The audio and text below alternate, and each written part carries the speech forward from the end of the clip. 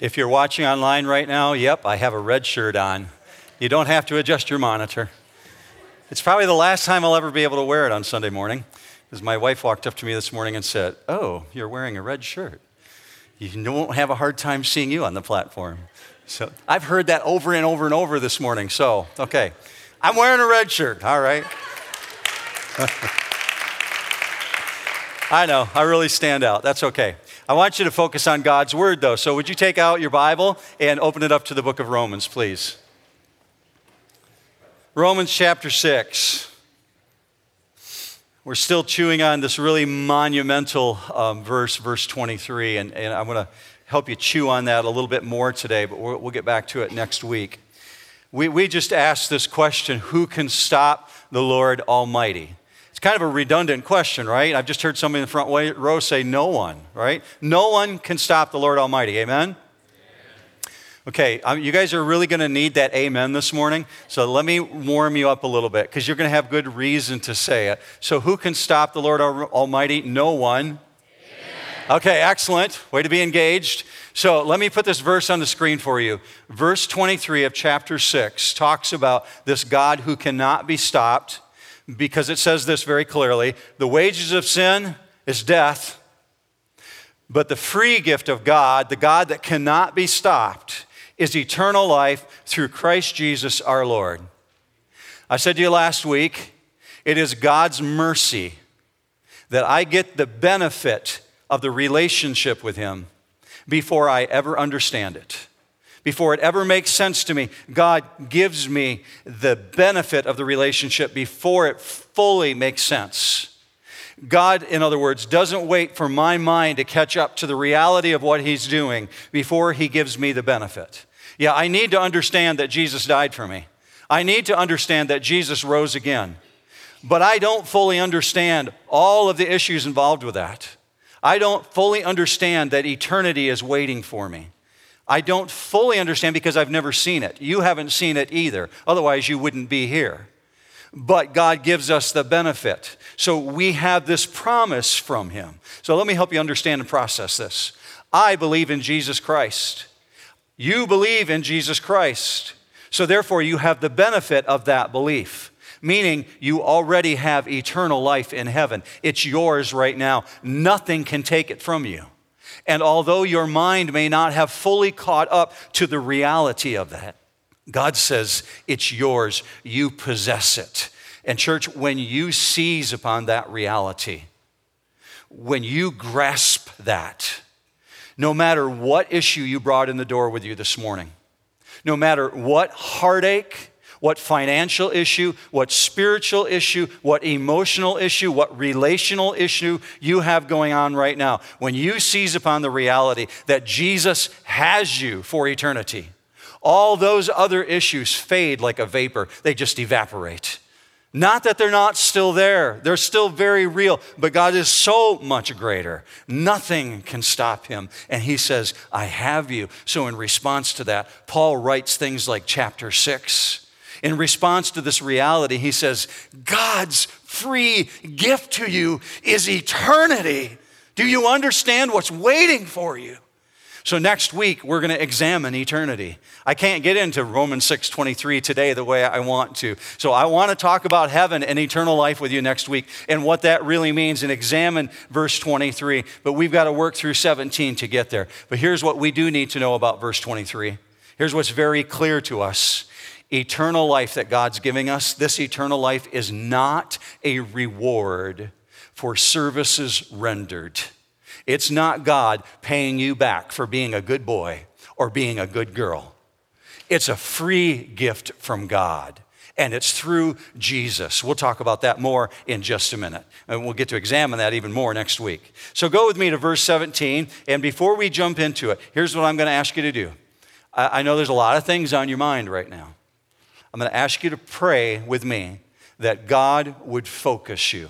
If you're watching online, pray with us right now that God would focus you on this reality. Let's pray together. Father, the potential for distractions are huge, and we willingly acknowledge that, but what we ask in a supernatural way, that you help us to push it aside. Push aside whatever thing we carried in here with us to be in the way of a distraction and focus us on your word, what you want to communicate. And we ask that you would do that through the power of the Holy Spirit. You've committed to us that the Spirit is our teacher and our guide. So, Father, we're claiming that and asking for that right now. Guide us in Jesus' matchless name. Amen. So Paul said this in verse 17. He said, you became obedient from the heart to that form of teaching to which you were committed. We looked at that last week just a little bit. And what I said to you is your behavior reveals your attachments.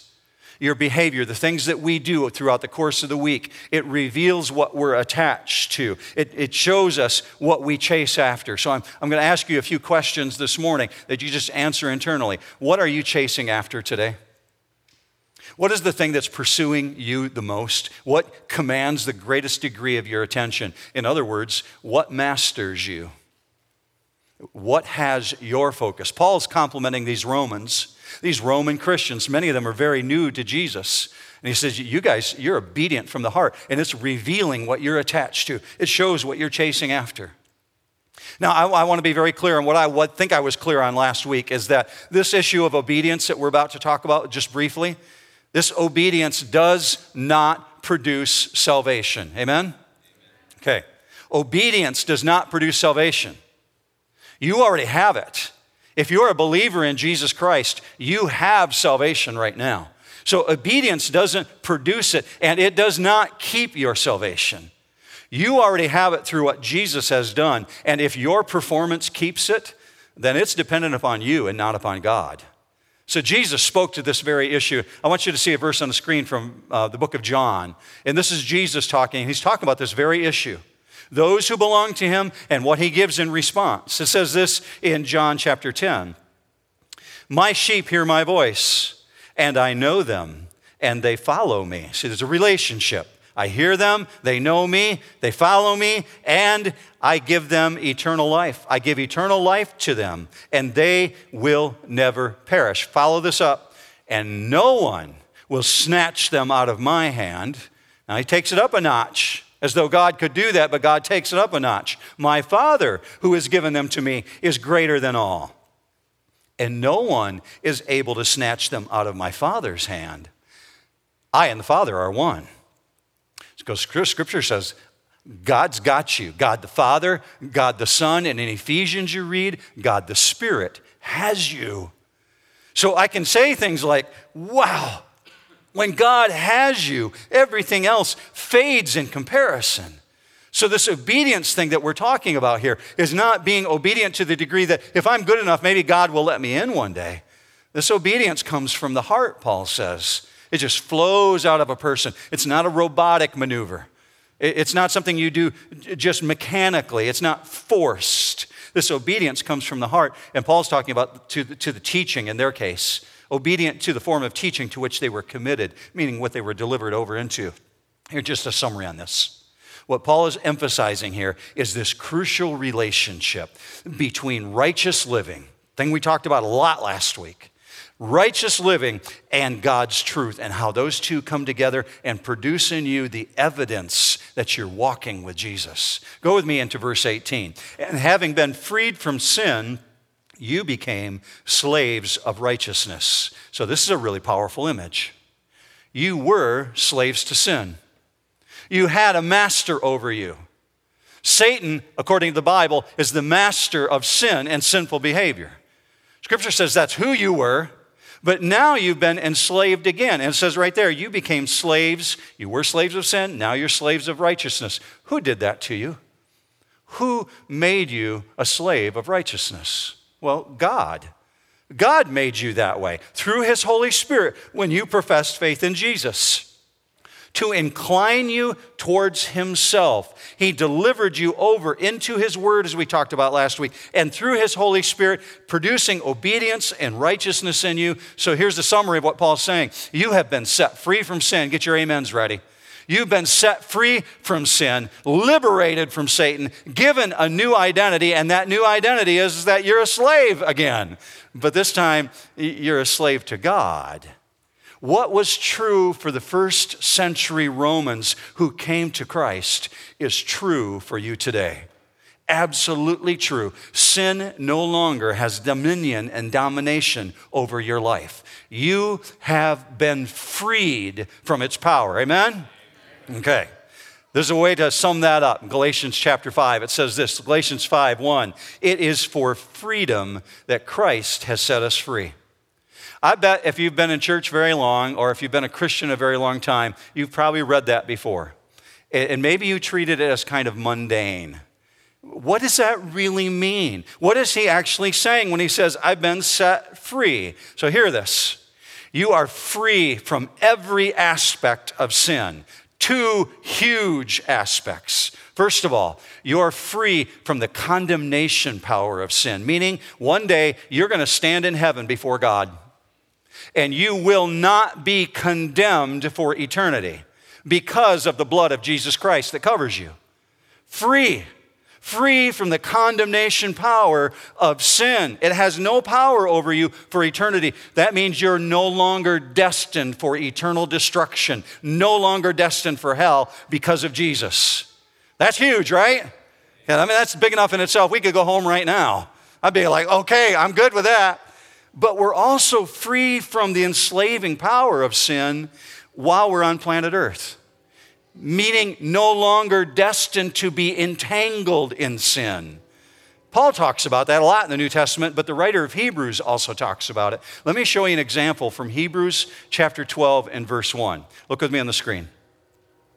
Lay aside every encumbrance and the sin which so easily entangles us, and let us run. Now, I know enough about the Bible, and many of you do too, to know that God would never say that if it wasn't possible.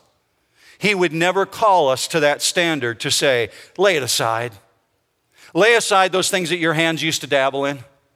Lay aside those things that your eyes used to look at. Lay aside those places that you used to walk to with your feet. Lay it aside. Don't let that trip you up anymore. God would never ask you to do that if it wasn't possible for you to do that. So he says, lay it aside, all those sins which so easily entangle us, and let us run. Let us run the race that is set before us, fixing our eyes on Jesus, New Hope. Fixing our eyes on the author and the perfecter of our faith. See, that's why Paul could say, I'm not ashamed of this gospel. I am not ashamed of the gospel of Jesus Christ, for it is the power of God unto salvation. He could say that because Jesus brings real freedom. Real freedom. We're no longer entangled. So Scripture follows that up by saying you don't even need to be trapped in the issues that are bothering you today. Let me help you with that thought. I said that the things that you carried in the door with you this morning, the heartaches, the relationship issues, the emotional issues, all those things pale in comparison in the face of the one who is so much greater. Paul wrote to individuals who were actually caught up in physical slavery. They found themselves every morning waking up, having to go to a master and saying, Master, what do you want me to do today? They lived their life as slaves, and Paul said, even to those individuals, don't worry about it. Don't worry about it. How do you say that to someone who physically is caught up in slavery? Let me show you the verse from Corinthians. It says this, 1 Corinthians 7, were you called while a slave? Do not worry about it. Verse 22 is the next part of it. For he who was called in the Lord while a slave is the Lord's freedman. Now, I want you to think about this illustration that Paul's using here. Slavery was and is regarded as the most degrading position any human could ever be given on planet Earth. Think of the worst job you can possibly imagine in the United States right now. Some of you are probably thinking, it's my job, right? You don't like your job. Maybe you think your job is the worst job. I'm telling you it's not. You're not in slavery. You're not working for free. You might feel like you are, but you're not. You're not in slavery. These individuals to whom Paul says, don't worry about it. Why? Because you are Christ's freedmen. You have been freed from sin. Even though slavery was regarded as the most degrading position, and it was rarely even used as an illustration, simply because we just don't even want to go there. We know how brutal it is, but it does make things really clear. And we need clarity on this issue of our walk with Jesus. Are you catching this? Freedom in Jesus is so liberating that even your physical circumstances, even your emotional circumstances, even your relational circumstances, they don't matter in view of who Jesus is and what he's done for you.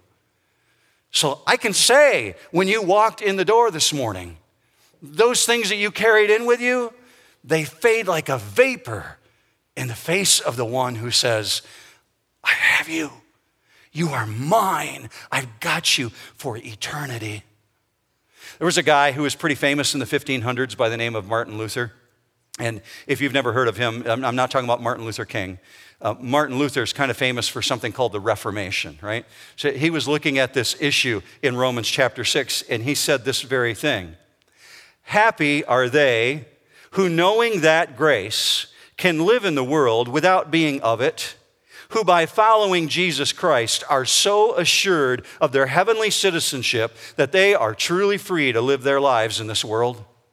People don't talk like that anymore, right? Happy are they who follow the Detroit Tigers, right? Happy are they who go to New Hope Church. But he's using this language, but just catch what he's saying, because we don't talk this way. It's hard to catch that, but he's saying this. People who know grace, wow, it's like off the charts joy. You can live in this world, even though you're not of this world. You can live in this world, and you can carry out what God called you to be, because you're truly free. Your citizenship is in heaven. So don't take this issue of freedom too lightly. And it's absolutely true. Nobody championed the issue of freedom like Paul. I mean, he's all over it when he talks about the gospel.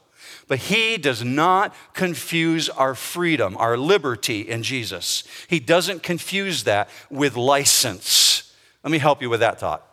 When I was a boy, I loved going to my grandpa's house or to my grandfather's cabin. He had a little cabin on the Little Manistee River where we would do trout fishing.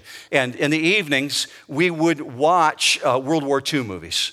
And these old World War II movies were just so much fun with him because he was born in 1910. And my grandfather, he lived through the 1940s, and he could point out the flaws and the errors and the things that we were watching. So he would say, oh, Mark, that's not quite right. Well, that's not quite right in the movie. But occasionally, when we were watching some of the World War II movies, you would see like a movie about sailors on a ship. And when their ships would pull into port, they would be given occasionally liberty passes. It could be a one-day pass or a 3-day liberty pass. And individuals that are in the movies like Frank Sinatra and Fred Astaire, and if you don't know who that is, ask somebody older than you. They would be given a 3-day pass, and they could go out into the city and do whatever they want as long as they behaved, right? But then Grandpa would say to me, now this part, Mark, this is true. This is what happens when sailors get a 3-day pass. And you would invariably find these guys in the back alley someplace, either in a drunken brawl or chasing a prostitute or gambling away their earnings. Paul is talking to us about our liberty that we have, this freedom in Jesus. It's not a get-out-of-jail-free card to go out and do whatever we want to fulfill our selfish desires. God did not save you only to watch you wander the back alleys of some moral vacuum. All the time in the midst of it saying, grace, grace, I've got a liberty pass here. I get out of this jail because I got Jesus. God didn't save you just to watch you wander those back alleys. Those who are free in Jesus have become, according to verse 18, slaves of righteousness. Go with me to verse 19. Paul will amplify it a little bit further. I am speaking in human terms because of the weakness of your flesh. Stop right there. Understand what he's saying is, I'm not dressing this up. I'm not making my language ornate. I'm speaking on street level so you can understand what I'm saying. So he needs an illustration that will make the issue perfectly clear. Go back into it with me. I am speaking in human terms because of the weakness of your flesh. For just as you presented your members as slaves to impurity and lawlessness, resulting in further lawlessness, so now present your members as slaves to righteousness, resulting in sanctification. your weak flesh. What's he talking about there? Well, it's really evident that Paul's aware that when he sends this letter out to the church in Rome, there's going to be people who are new believers that are reading it, and people who may not yet be a believer in Jesus. And they're not mature in the faith, and they don't yet comprehend spiritual truth. In other words, there's a lack of spiritual discernment. And he says, because of your weak flesh, I got to put this on the street so that you really understand what I'm talking about. Just as you presented your members previously. Why is he saying it that way? Well, just as you used to use your hands to do things that offended God.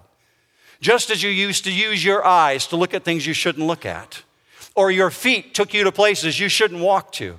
Paul's saying, be just as passionate in walking with God as you were in your bondage to sin. So ask yourself this question. Do I, in 2017, do I chase as hard after God as I previously chased after blank? You fill in the blank, whatever that is. Do I chase as hard after God as I used to chase after blank? If you have your Bible open, just let your eyes drift up to verse 13 for a moment. And if not, just you don't have it open, just trust me on what it says here. Verse 13 says, present yourselves to God. Verse 19 says, present yourselves to righteousness. And he's talking about the same thing. Righteousness or God, he's talking about bringing yourself before God. So something has happened here. See, if you present yourself, it implies that there's been a critical decision made in your life. If you're in this auditorium right now or you're watching online and you identify yourself as a believer in Jesus Christ, a critical decision has been made in your life. You have at some point surrendered yourself and presented yourself before the King. This word present, you'll see it as your only Greek word in your notes this morning, and you also see it up on the screen. It's this word peristome. And it literally means that it was used in the chambers of the king when someone would come into the throne room and present themselves before the monarch and say, I'm at your service. How do you want to use me? I yield to your greater authority over me. How do we do that? How do we do that in this day and age that we live in? Well, understand, first of all, it is an act of the will. It's not a robotic maneuver. It's not mechanical. It comes from the heart. It's an act of the will, and it's rooted in the knowledge of who Jesus Christ is and what he's done for you. So therefore, that means it's an intelligent decision. It's an intelligent act of determination to say, I prefer Jesus. I prefer Jesus over those things that my hands used to do. I prefer Jesus over those things that my eyes used to look at. I prefer Jesus over those places that my feet used to walk me into. I prefer Jesus. I yield to him. A determination to prefer Jesus. And are you noticing that refusing sin is only half of the issue? Refusing sin is only part of it. The other part of it is bringing yourself and saying, I used to be there. I used to be wholeheartedly given over to sin. Now, Paul says in verse 19, you might even want to underline that in your Bible. Now, give yourself wholeheartedly to righteousness. The Bible admonishes us to present our entire body, our physical body, to God. Look with me on the screen. You'll see this verse, Romans 12:1. I urge you, brethren, by the mercies of God, present your bodies a living and holy sacrifice, acceptable to God, which is your spiritual service of worship. So here's my last question for you today. Do the actions of my life reflect the reality of my commitment to God? At some point, I presented myself before God, and I said, I yield. I'm before you. Do the actions of my day in and day out life reflect the reality of my commitment to God? Let's go into verse 20. This is the last ones we're going to look at today, 20 and 21 actually. For when you were slaves of sin, you were free in regard to righteousness. Therefore, what benefit were you then deriving from the things of which you are now ashamed? For the outcome of those things is death. So Paul's saying this, look back on your days before Jesus. Look back to the time pre-Christian. Look back at the things that you used to be involved in when you belonged to sin. This is going to catch a lot of you theologically hard. Paul says, in those days, you were free from righteousness. What? What is he saying? Well, let me explain it this way. I've talked to enough individuals, I know this to be true, individuals who come to Jesus just within the last year or two, who would say, the things that I'm aware of today that I'm convicted about in my walk with Christ, I never really gave them a thought before Jesus. I never really considered those to be unrighteous things that I shouldn't be involved in. Before Jesus, I never considered that.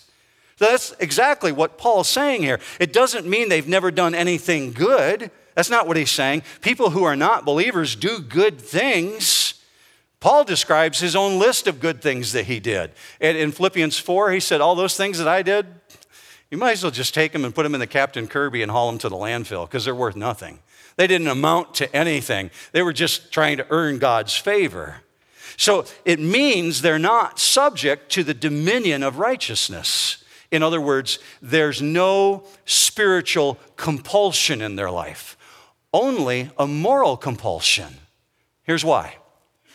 Just put on your thinking caps here. You like theology? Hear this. Righteousness makes no demands of an unsaved person. It can't.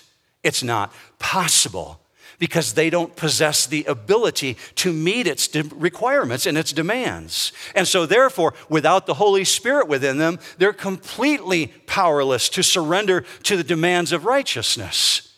It's when the Holy Spirit enters you and you have God's Spirit within you, you have an expectation to meet God's righteous standards. Prior to that, you just need Jesus. You need Jesus to bring clarity for that. So Paul advances this thought with another rhetorical question. He says, what was the gain of that? What was the gain of all those things you found yourself involved in previously? Did you gain the whole world at the potential of the risk of your own soul? What significant issue was produced by those things that you're now ashamed of? See, our pre-Christian life before Jesus, it produces in us things that cause feelings of shame. I had a young woman, a 20-year-old, approach me after the Saturday night service last night who said, Mark, I don't think that God wants us to live in a sense of shame. Well, I absolutely agree. Jesus doesn't want you to live in a sense of shame, but there is something that goes along with being aware of what your previous life was that causes you to pursue righteousness harder. So very, very clearly, we understand that one of the marks of true salvation in our life is a sense of shame of the things that we did prior to life before Jesus. To not have that is one of the marks of a sin-dominated life. So individuals who behave as though they have no shame whatsoever, they probably need Jesus.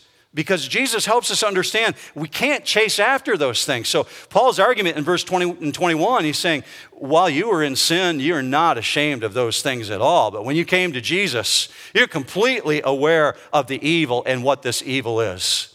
There's another guy who lived at the time of Martin Luther, and he's kind of famous too. His name is John Calvin. He's got a university named after him. Let me show you what he said. In 1560, as soon as the godly begin to be enlightened by the Spirit of Christ and the preaching of the gospel, they freely acknowledge that the whole of their past life, which they lived without Christ, is worthy of condemnation. So far from trying to excuse it, they are in fact ashamed of themselves. So Paul says in verse 21, the outcome of those things is death. Let me put that portion on the screen for you. Just focus on what he's saying, the magnitude of this. For the outcome, verse 21, of those things is death. It's like, exclamation point. What then? What then, Paul? Well, in utter contrast to verses 20 and 21 stands 22 and 23. In absolute, utter contrast to death stands eternal life. It's what Jesus came for. Verse 22 and 23. Jesus taught the inevitable conclusion of a life that's genuinely transformed is eternal life. Jesus actually called it the life to come, the age to come that you don't know yet. So hear this, church. Jesus, if you're a believer in him, saved you for eternity when he died and rose for you. Amen? We get that part? He saved you for eternity when he died and rose for you, but he also saved you for now. For now, this time on planet Earth. In the instant that you profess belief in in Jesus Christ, the Holy Spirit enters your life and begins the transformation. Jesus not only claimed you for eternity, he claims you for now, and the Holy Spirit is instantaneously released into your life and begins the transformation process. In some people, it's just more evident than it is in others. Some are more obedient than others. So here in the conclusion of chapter 6, Paul is simply saying this eternal life thing, it is the inevitable culmination of a life that's genuinely transformed. Now, I can't let you go without just touching for a moment on verse 22 and 23. So just let me go there with you for just a moment. Verse 22, but now having been freed from sin and enslaved to God, you derive your benefit, resulting in sanctification and the outcome, eternal life. Without, hear this, if you don't remember anything else from this weekend, hear this. Without exception, every single person who trusts in Jesus is freed from sin. You hearing that? Without exception, every person who believes and trusts in Jesus Christ is freed from sin. Obviously, some are more obedient than others. Some are further along in their walk than others. Amen's ready. But all believers are equally saved. All right? I am no more saved than you are. You are no more saved than I am. We are equally saved. We are equally then free from sin. So this freedom that Romans is speaking of is not a long-range objective, like, if I just get there one day, if I just do this, maybe one day. No, God says you're free from sin now. Some are more entangled than others. It's not a long-range objective. It's an already accomplished fact. So Paul says in verse 22, you derive your benefit. So you've heard me use the word benefit over the last couple weeks. I get the benefit before I fully understand it. God doesn't wait for my mind to catch up before he gives me the benefit. So in verse 22, we find we have something, because when he uses the word derive, if you derive something, it means you have it now. You hold it now. You possess it. You have derived your benefit. So it is God's mercy that I get the benefit of the relationship before I fully understand it. God is not waiting for my mind to catch up to it before he gives me the benefit.